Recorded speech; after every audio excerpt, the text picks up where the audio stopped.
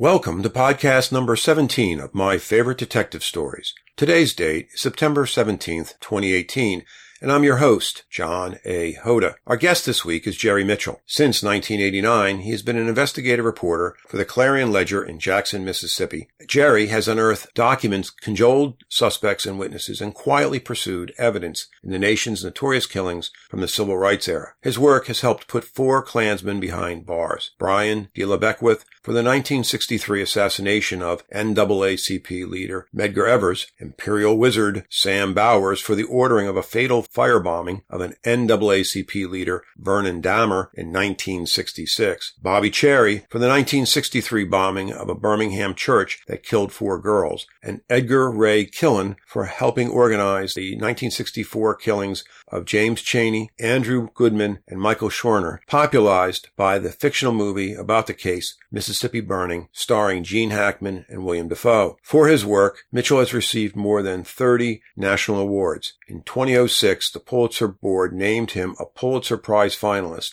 praising him for his relentless and masterly stories on the successful prosecution of the man accused of orchestrating the killings of those 3 civil rights workers. After winning a prestigious George Polk Award for the second time, Mitchell received a MacArthur Genius Grant, only the second investigative reporter to ever receive the $500,000 award. And now, on to the episode. My Favorite Detective Stories podcast features past or present detectives and investigative journalists. As a working investigator of over 42 years, I hope to inform, inspire, and entertain you with great stories. We want to learn from our guests how they got started in the field and why they decided to become investigators in the first place. Listen as they tell us about the early years and who were their mentors and why those mentors had such a huge impact on their careers. We will explore what makes for a good investigator and what makes for good investigation. But most importantly, after you get to know our guests, we will ask them for their favorite detective story, or maybe 2. Stay tuned. The interview is about to begin. Hi, Jerry. Welcome to the show. Oh, hi, John. Thanks for having me. It's quite a pleasure. I appreciate it. So, how are things down in beautiful Jackson, Mississippi today? Well, thankfully, a little bit cooler. It's in the 80s today, so we're grateful for that. I'm sure. It's the southern summer. I have a picture-perfect day up here in Connecticut. Just absolutely beautiful. And as we record this, it's July 20th, 2018. So, Jerry, my listeners have already heard your bio, and a very extensive bio, by the way. And I just wanted to ask you, from your opinion, or not your opinion, but from your own mouth, how did you get started, and when was it that you first got started in this business? Well, I in terms of journalism, I got in journalism when I was in high school, and it appealed to me because I like to write. And in terms of investigative reporting, I just have always gravitated to it. I didn't necessarily consciously do it. I just think by my interest, I was driven to it. It just always drove me to that. Something that did happen that was important along those lines was I read the book All the President's Men, and I had an editor that recommended that I read that, so I did.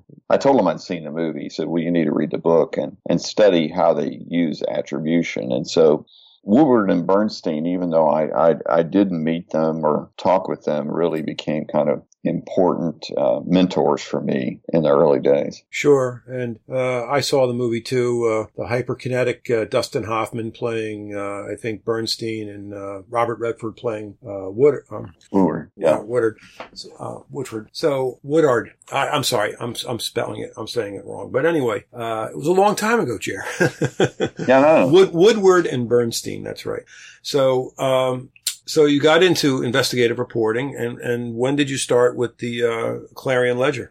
I started with Clarion Ledger in '86. I started pursuing these civil rights cold cases in '89. Okay. I saw the movie Mississippi Burning, which is it's a fictional movie, but it's about real life happening, which was the 1964 murders of 3 civil rights workers in Mississippi.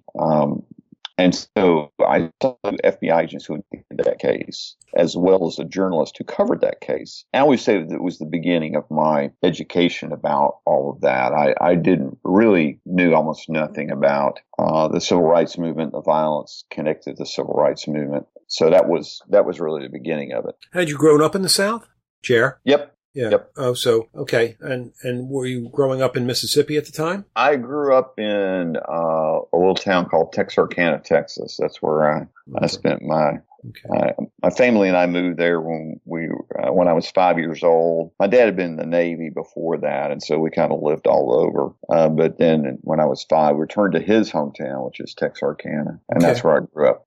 And Mississippi Burning, that was directed by Rob Reiner of All in the Family fame, if I'm not mistaken, correct? Well, no. Actually, Mississippi, there are two different movies. You're talking about a different one. The movie Mississippi Burning, which came out in 1988, that was directed by, I'll think of his name in a minute, directed by Parker, Alan Parker. And so he's the one that directed that film. And Rob Reiner directed a later film, which was based on the reopening and prosecution of Byron D. LeBeckwith in the Medgar Evers case. That came out in 96. Okay. And Rob Reiner did direct that. My mistake for it's all right. Getting the movies mixed up. But to be energized by a movie, it sounds, I'm going to say, like good motivation. Honestly, I mean, you can come out of a movie and you can be energized by it and you can find a calling, and I think you did. But it wasn't easy sledding as in back in the day. So why don't you tell me a little bit about how you got started with this and some of the obstacles you came across? Sure. That was the beginning of it. That kind of, the thing I couldn't believe is that there were 20 guys involved in the killings of these three young men, and nobody had ever been prosecuted for murder. I mean, that was kind of the thing that, blew my mind. So I got interested in the case, and literally like about a month later, I don't know if you're like me, but if someone tells me I can't have something, I want it like a million times worse.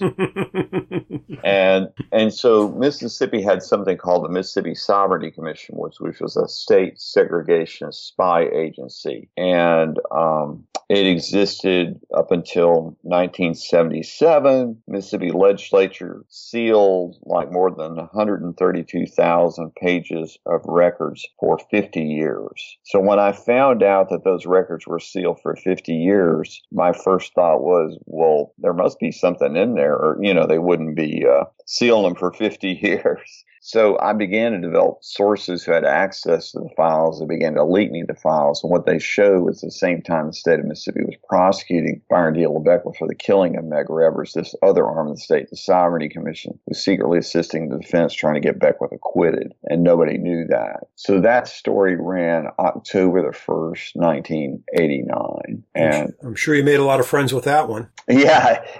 And all these stories made me lots of friends. Of course, I'm being sarcastic. I mean, especially early on, I would get phone calls, I would get letters. This is before email. There were a lot of people were not happy about it. So, but that didn't bother me. I have never been one kind of driven by what other people think. If they hate my guts, it doesn't hurt my feelings. Any threats? Oh, I have dozens, I think, of death threats. FBI investigated a couple of them. Still, there were a lot of anger and simmering under the surface for something that happened 26 years earlier, right? Yeah, that's correct. And now you're coming around and turning the soil, so to speak, over top of it and trying to find, the evidence of what happened. So tell me more. Yeah, so I, as I mentioned about the Medgar Evers case, I kind of got interested. Well, I got interested in the records, and that led me to the Medgar Evers case. And I just started digging into that. At the time, when I broke the story about the Medgar Evers case, the odds were literally more than 1,000,000 to 1 against the case ever being reopened and reprosecuted. But Myrlie Evers, who's the widow of Medgar Evers believed, and she prayed, and some amazing things happened. A couple months later, Jackson police were cleaning out a closet, happened to find a box that contained the crime scene photographs of the killing of Medgar Evers, including the fingerprint of Byron D. LeBeckwith lifted from the murder weapon. A few months after that, Myrlie Evers shared with me her copy of the court transcript that she had saved in a safety deposit box. And a few months after that, the prosecutor found the murder weapon in his father-in-law's closet, which sounds like I'm making it up, I know, but it really, really did happen. Was the father-in-law involved in law enforcement or a district attorney's office? He was a judge. Yeah, apparently, we don't know any of it for fact, but apparently he took it. It was like a suit, they had it on hand, the gun on hand is like evidence. And at a certain point, I guess they were just getting rid of stuff. And someone, held up the gun and said, "Hey, anybody want this gun?" Which, was obviously identified as the gun that killed Medgar Evers, and he took it. It's a souvenir. So people can ascribe, I guess, whatever motives they want to for why he took the gun, but he did. And good thing for you. So the court records, the gun, and the box, they were cleaning out of the Jackson Police Department. Yep. How did all that start to make the case? Well, the DA's office reopened the case, and even before all that came to the fore. And so it was a case that began to gather momentum. I went to interview Byron D. LeBeckwith. He lived in Signal Mountain, Tennessee, which is just outside of Chattanooga. And we talked for 6 hours, something like that. It was absolutely the most racist person I ever spent serious time with. N-word this, N-word that, and then he started on the Jews. Just horribly racist. You felt like you needed a bath after. I mean, that was kind of the way it was. I've had a few of those interviews myself. Was this a cold call, or did you set this up by an appointment? I set it up by appointment. In fact, I'd say in order to go talk to him, I had to pass the quiz. He asked me if I was white, where I went to church, what my parents' names were, where I grew up. Where I lived, all these things. And I guess I could have refused to answer, but I knew he would like my answers. I'm a Southerner and, raised in the South and very kind of conservative Christian upbringing. And so I knew he'd like my answers for the most part. I figured he would. Maybe that's how it happened. Maybe he needed to hear that, not that you were, but he needed to know that you were a good old boy, using that, phraseology. No, I'd say that was accurate. Okay. I fit the category of good old boy. Okay. So you've got a 6-hour interview with a guy that makes your skin crawl, in his house, absolutely, far away from home. Yeah. Yeah. So what were your takeaways from that? Well, let me tell you about the end of it. So, and this is my takeaway, I guess.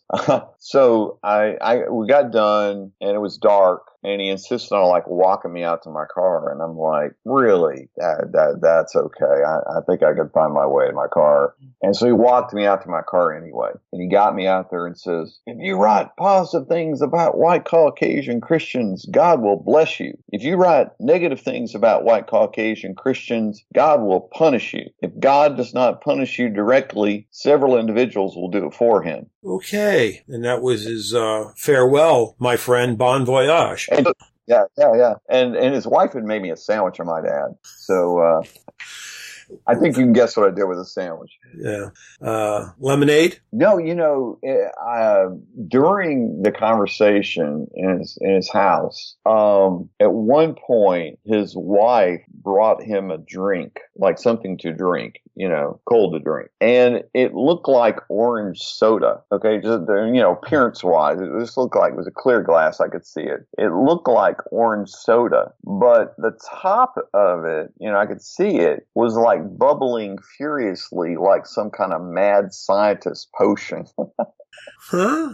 That's weird. And I was like, of course it arose in the conversation. I was like, "Oh, really? What's that?" And he told me what it was. It was indeed orange soda, but it also included food grade hydrogen peroxide.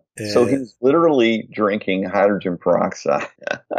Okay, that's going to put a new ingredient into Mountain Dew. I'm sorry to say. Yeah, it was wild. It was wild. So those are the kinds of things I experienced in going to interview Byron Dale Beckwith. Now, eventually, the prosecutor's office put together enough evidence, and can you tell me the rest of the story? Yeah, he was indicted. He was indicted for Medgar Evers' murder. I went and interviewed Byron Dale Beckwith in April of 1990. He was indicted for murder in December of 1990.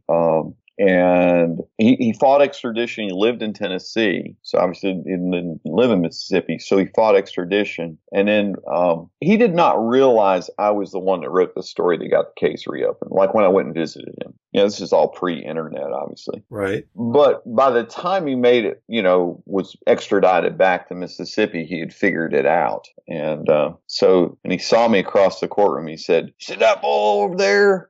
Yeah. When he dies, he's going to Africa." Africa. Yeah, that's where he told me I was going. Okay. I turned to my friend Ed and went, boys wanted to go to Africa.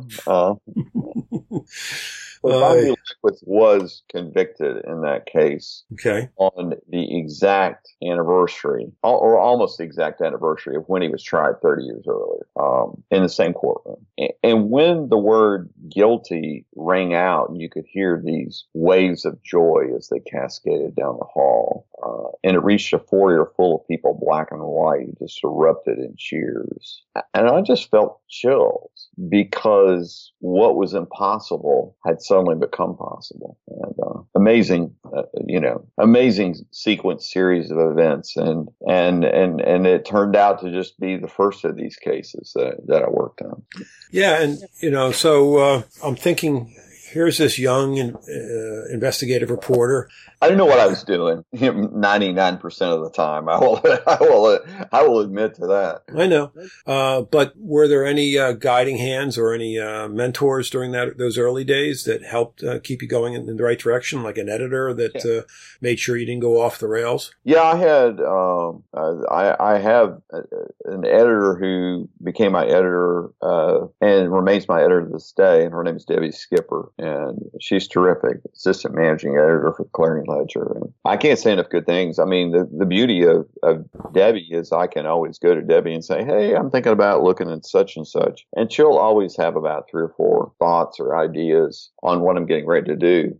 And so she's tremendously talented and makes me look far better than I am. Yeah. And to this point, and we touched on it only briefly during our warm-up, was that I've been on both sides of the aisle. I've been in law enforcement. I've been a criminal defense investigator. I've been a private investigator. I just don't see that sort of oversight in the law enforcement community. I just see either detectives or a team of detectives working a case, and I'm not seeing any fingerprints on it from a supervisor saying, "Well, did you check this? Did you check that? Did you make sure that that these other alibis were cleared out? Did you go and look at the video from," and this is new stuff now, right? We didn't have video back in the day.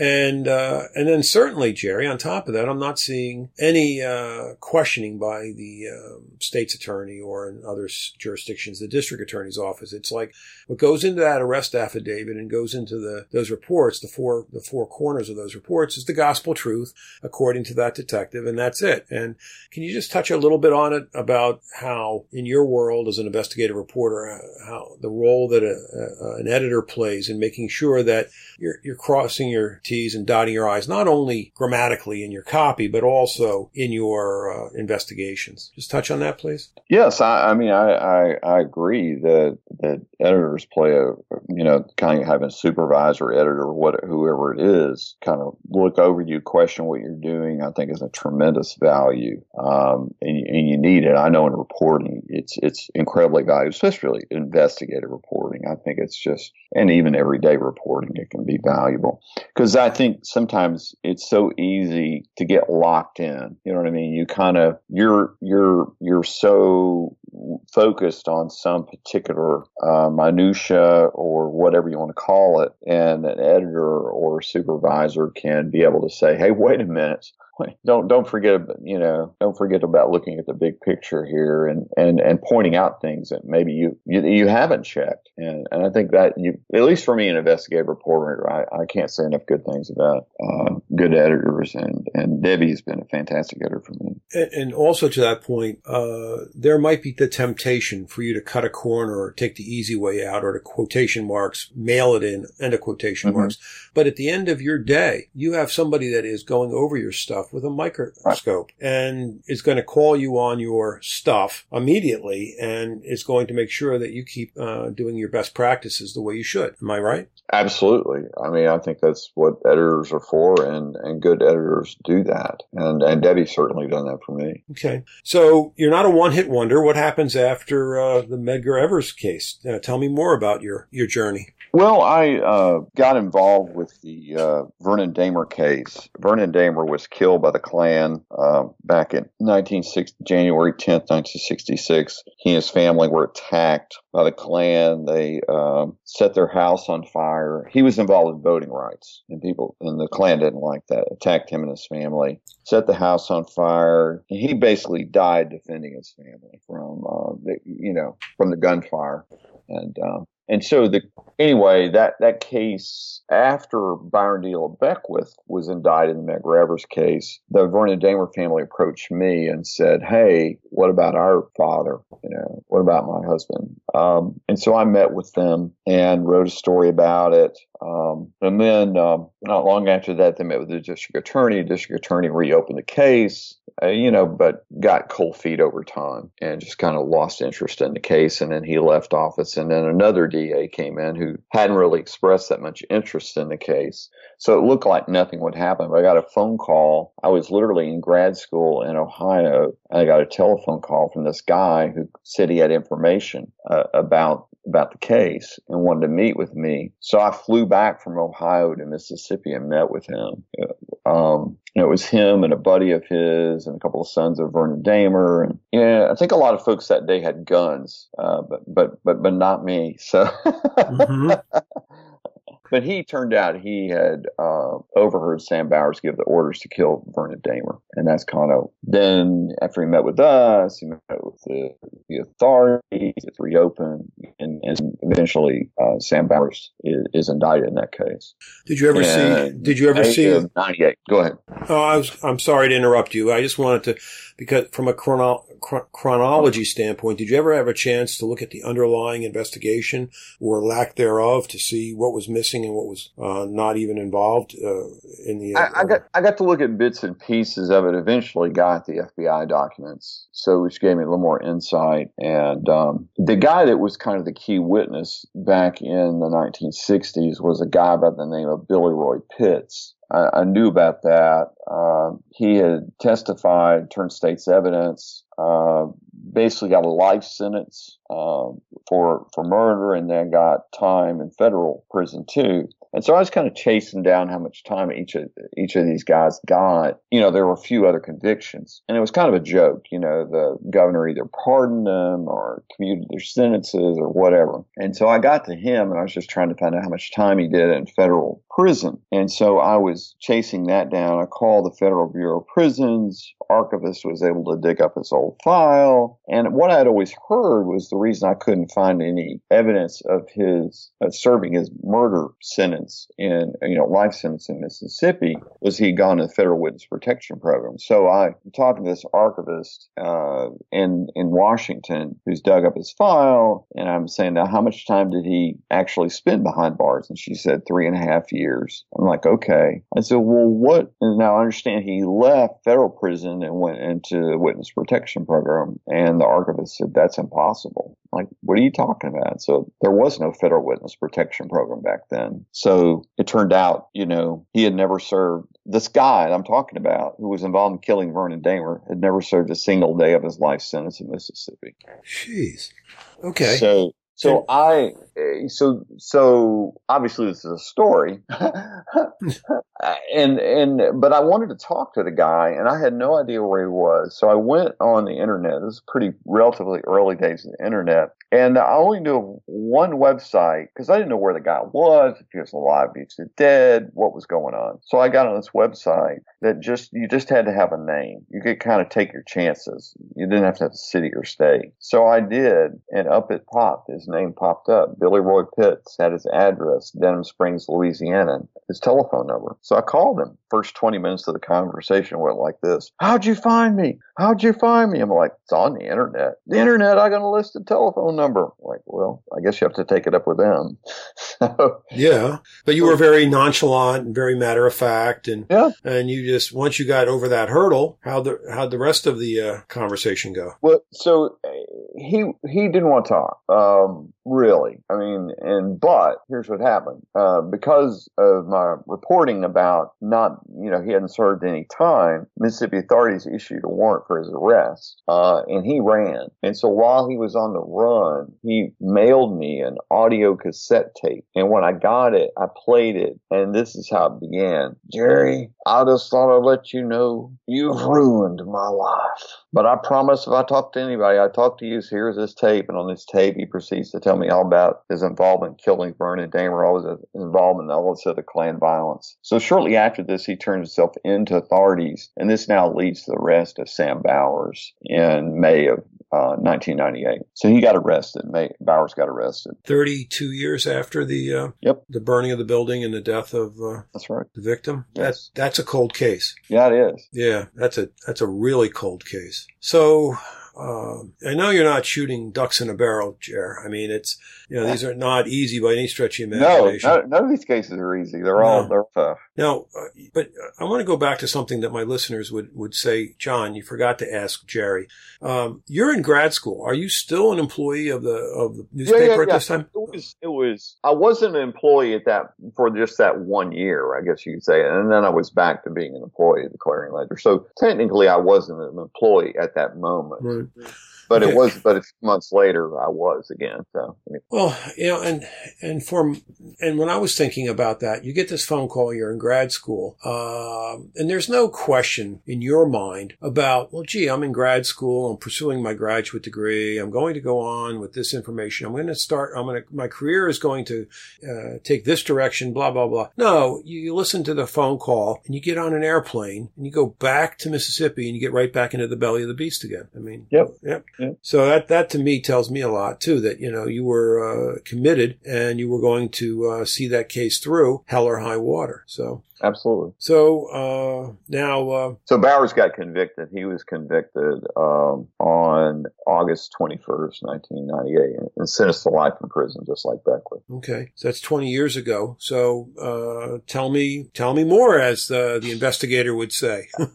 Well, the next case, that I got involved with was kind of accidentally.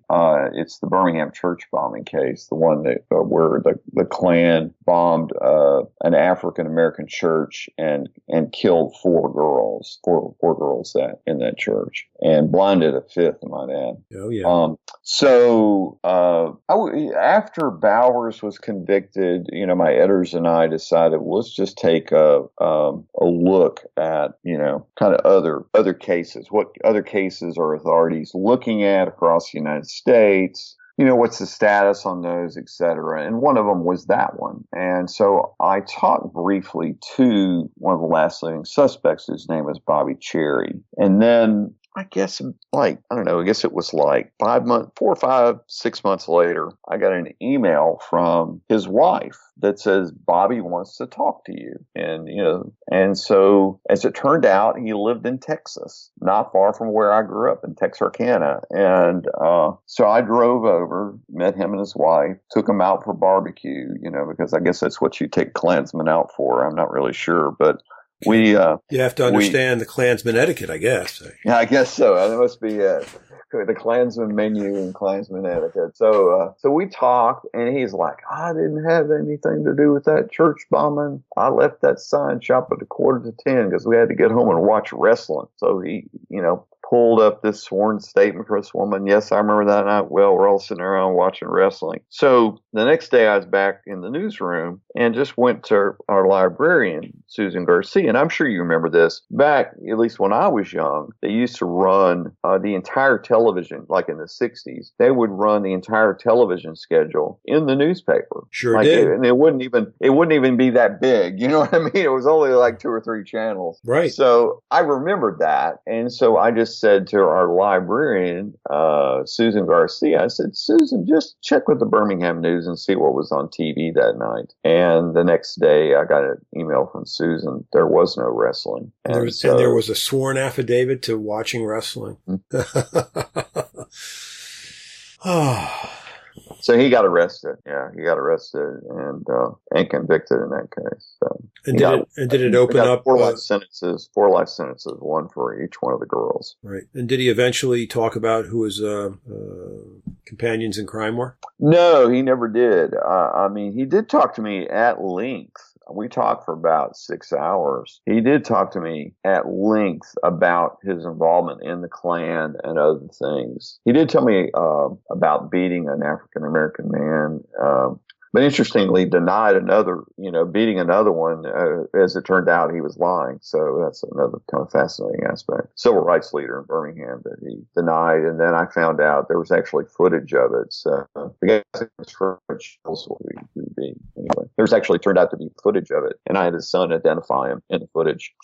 I found old footage of it. It was wild. So anyway. That's incredible. That's incredible. Now, so your wider net now is catching other fish. What else? What was next on the list? The next on the list was the Mississippi burning case, and I had started out writing about it, and the authorities just didn't do anything. I mean, I just wrote about it, and they just kind of didn't do anything. And it was reopened, but they didn't really do anything. And so I got a copy of the transcript, different things like that, but I wasn't able to really do anything. So, but like I told you before, if someone tells me I can't have something, I want it like a million times worse. Mm-hmm. So Sam Bowers, who was the head of the Klan, gave this interview with the Mississippi Department of Archives and History, but it was sealed. Nobody could read it until Bowers was dead. Well, Bowers never gave interviews. So, I mean, I was like, man, I want that interview. And so I began to develop sources who had access to the files. Finally got somebody to leak it to me. And in that interview, Bowers talked about the Mississippi burning case. He talked about a lot of things, but one of them was the Mississippi burning case. So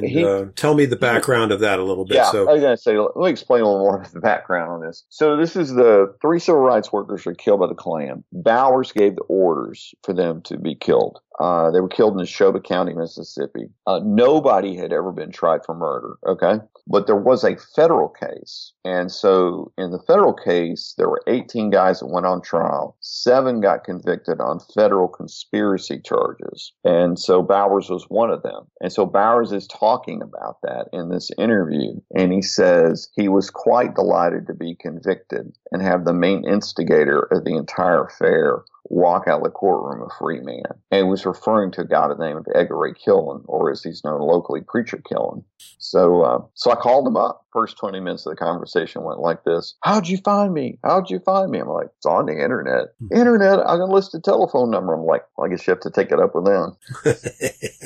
So anyway, so we talked, and we talked for a while, and so anyway, talked to Killen for a while, and I met him and his wife for Catfish. I asked him what should happen to the people. He denied anything to do with the killings. Right. I said, well, what do you think should happen to people that were responsible? He said, I'm not going to say they were wrong. And then he proceeds to tell me the story. When Martin Luther King was assassinated in 1968, at that moment in time, the FBI had no idea who did it. But so the agents just kind of went around in usual suspects kind of thing, went around, talked to all these various white supremacists and interviewed them about their whereabouts. 2 of them showed up at the doorstep where Preacher Killen wanted to know where he was on April 4th, 1968. He refused to talk to them. but agent left his card. So time goes on. One day, Preacher Killen picks up the card, calls the FBI agent, wants to know who killed King. And the agent's like, why do you want to know? And Killen says, man, I want to shake his hand. Okay. So, people will see these guys, these old guys, like going to trial or going off to prison, and they'll say to me, Jerry, why don't you leave these old guys alone? And what I tell them is these were young killers. They just happen to get old. Mm-hmm. That's a great line, and it explains it. So he was convicted. The preacher was convicted too? Preacher Killen was convicted on the exact anniversary of those killings, June 21st in 2005. And the killings were, remind me on the date again? June 21st, 1964. So 41 years earlier. Yeah. That's over a generation. Yeah. That is amazing. That really is. So, you've told me over the course of our conversation about catfish and barbecue and frothy hydrogen. Yeah, that was wild. Orange juice. But you're also telling me about sitting down with these now older killers. I mean, I don't know if they were all killers. I mean, but older persons that were involved in something horrific much earlier in their life. But you're able to sit with them and talk with them. So tell me a little bit about your interview style. Tell me about how you get folksy with these people and you get them to open up, because look, you're a reporter. I mean, to me up in the Northeast, a reporter, I'm thinking about, like you said, Bernstein and Woodward. I'm thinking about somebody knocking on my door. I know that the next morning it's going to be in the newspaper. So you're the last person I'm going to talk to, Jerry, but yet you get 6 hours out of these people and or more. So you got to tell me a little. I mean, we haven't talked about this before, so can you go backwards and look at it and say, okay, this is why I'm pretty lucky at this, or this is why I'm pretty successful at this? I guess in general, I'm kind of the opposite of Mike Wallace. Maybe that's the, in terms of approach, I guess. And for our younger crowd, Mike Wallace was on 60 Minutes and drilled people. Well, he would, the kind of the typical scene you see with Mike Wallace and would be, that be some guy that, they felt like or had shown was basically guilty of something, and he wouldn't have agreed to an interview, right? And so then they have the TV camera on, and the guy's like running or hiding his face or, looking very guilty.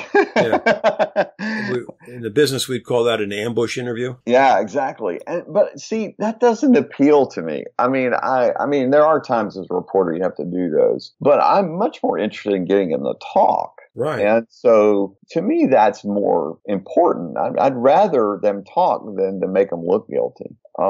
And so what I try to do is, just like I've done with some of the Klansmen, is just get people to relax. Obviously visiting them in their home, I have no problem with that. Now, Killen didn't want me to visit him after hour, way after dark. And it was a little disconcerting. I knew where he lived. He lived like way out in a remote area and far from where I lived. So I knew, I just it was not a good situation. He wouldn't agree to it except way late. And I just thought, nah, it's okay. Mm-hmm. That's why I did the catfish with him. Mm-hmm. But yeah, so I've either taken them out to eat or gone to their homes and tried to get them to talk. And here's the deal. And this is not anything revelatory, I don't think. I know. But the truth is, everybody wants to tell their story. And so as a reporter, you tap into that. And it's not insincere. You want to hear their stories. And so that's why I sit there for 6 hours. I mean, it's not that everything they say up from their mouths for 6 hours is gold, Oh, I know. It's that there are things within that. And I had no idea when he told me he was watching wrestling that he was lying. I didn't know that. I didn't have any sense that he was lying. That's just being thorough. Just because somebody tells you something, this is the way we say it in journalism. I don't know what they say in the investigative world. In the journalism world, they tell you early on, this is the way it was in the South, we say it. Even if your mama tells you she loves you, check it out. Okay. Thinking of our friend Ronald Reagan from the 80s, trust but verify. Trust but verify, yeah. And in talking about establishing rapport and talking, and you're absolutely 100% right, Jer, that everybody has a story to tell. And all I found in my career is that if you get out of the way of them telling their story, yes, you do that by minimizing the role that you play, by allowing them to not see what you are as an obstacle for them telling their story. People will start to slowly warm up, and before you know it, you're on your fifth lemonade, and you have to get to that bathroom. I mean, it's what you find. I mean, you find people open up, and I have to remind myself of this is when you're doing it, when I'm doing an interview like that, is when I listen back to the tapes, I often think, oh, I just should have been quiet there. You know what I mean? They're it's so easy to try to want to fill that silence. I think that would be the advice I'd have for anybody out there, investigator or investigative reporter, is silence is your friend. And so you try to minimize what you're doing, and you be quiet and you let them talk. Often that's the best approach. And I've tried my best not to interrupt you a few times, Jerry. Oh no, I'm not talking about you. I know you are, but what I'm saying is, it's not interrupting the person when they're talking. You let them talk. You let them finish their thought. You let them finish their statement. You let them finish what they were telling you, because what you have to say is not important or even consequential to what they have to say. When you read your tapes, you read your transcripts of your tapes later on, or listen to them later on, you say, oh, I didn't really need to really ask that question anyway then. I should have just let the guy keep talking, or let the lady keep talking. So, Chair, we're going to have another session. That's all there is to it. That's fine. I know. Thank you, sir. But there is one thing that I want to ask you about. You have a memoir that's going to be coming out, right? Can you tell me a little bit about this so that we can tease our listeners, so that when it does come out, we can talk about your memoir a little bit. So, yeah, go ahead. Tell me a little bit about that. The memoir is called Race Against Time. It's for Simon & Schuster. Hopefully be out in the next year and a half. Okay. And it's essentially, some of these stories that I mentioned today, or cases I talked about, they're going to be in the book. And just kind of, it's just, as I kind of put it to friends, it's just kind of the stories of me chasing the bad guys. I don't know how else to put it. And just, hopefully give people insight into these cases and kind of the broader context of why these happened, and hopefully too instructive for the present as well. Well, at this podcast, we're all about that. As you know, we want to give inspiration and information about good investigations, and hopefully we can do it in an entertaining manner. I'm looking forward to seeing Race Against Time come out, and in that run up to the publication date, I'm sure that Simon & Schuster will have some kind of a pre-order thing, and my listenership can jump on that bandwagon and do that. Absolutely. For you. I appreciate that. Oh, you're welcome. This has been wonderful. I appreciate it. I look forward to talking with you again. That's a promise. And you got a friend up here in Connecticut, if you ever need something. Okay. I appreciate it, John. Thanks so much. Thank you for listening. I hope that I've earned your interest and your time. Please leave any comments on the website, www.johnhoda.com. That's JOHNHODA.com.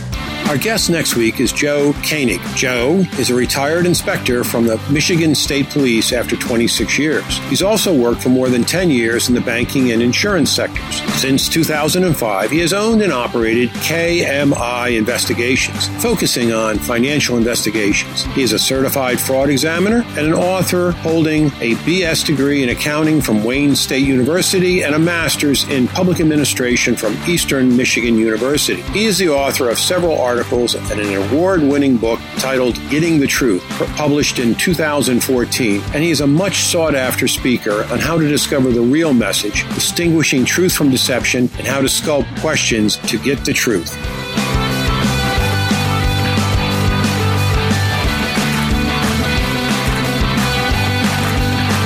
Our circle around the campfire continues to grow by leaps and bounds. I thank you for telling your friends and leaving reviews on your favorite podcast app. FYI, each episode takes around 5 hours to research, interview, edit, format, and produce, as well as share. Then there are the expenses to air the shows. I love these podcasts, and your ongoing support is appreciated. You can support the show for less than a cup of coffees a month at patreon.com/My Favorite Detective Stories. Patreon is spelled patreon.com/My Favorite Detective Stories, all one word. And you will receive all the stories and just the stories from my guests. But wait, there's more. Each guest has given me a second story exclusively for Patreon subscribers. Help me bring to you my favorite detective stories.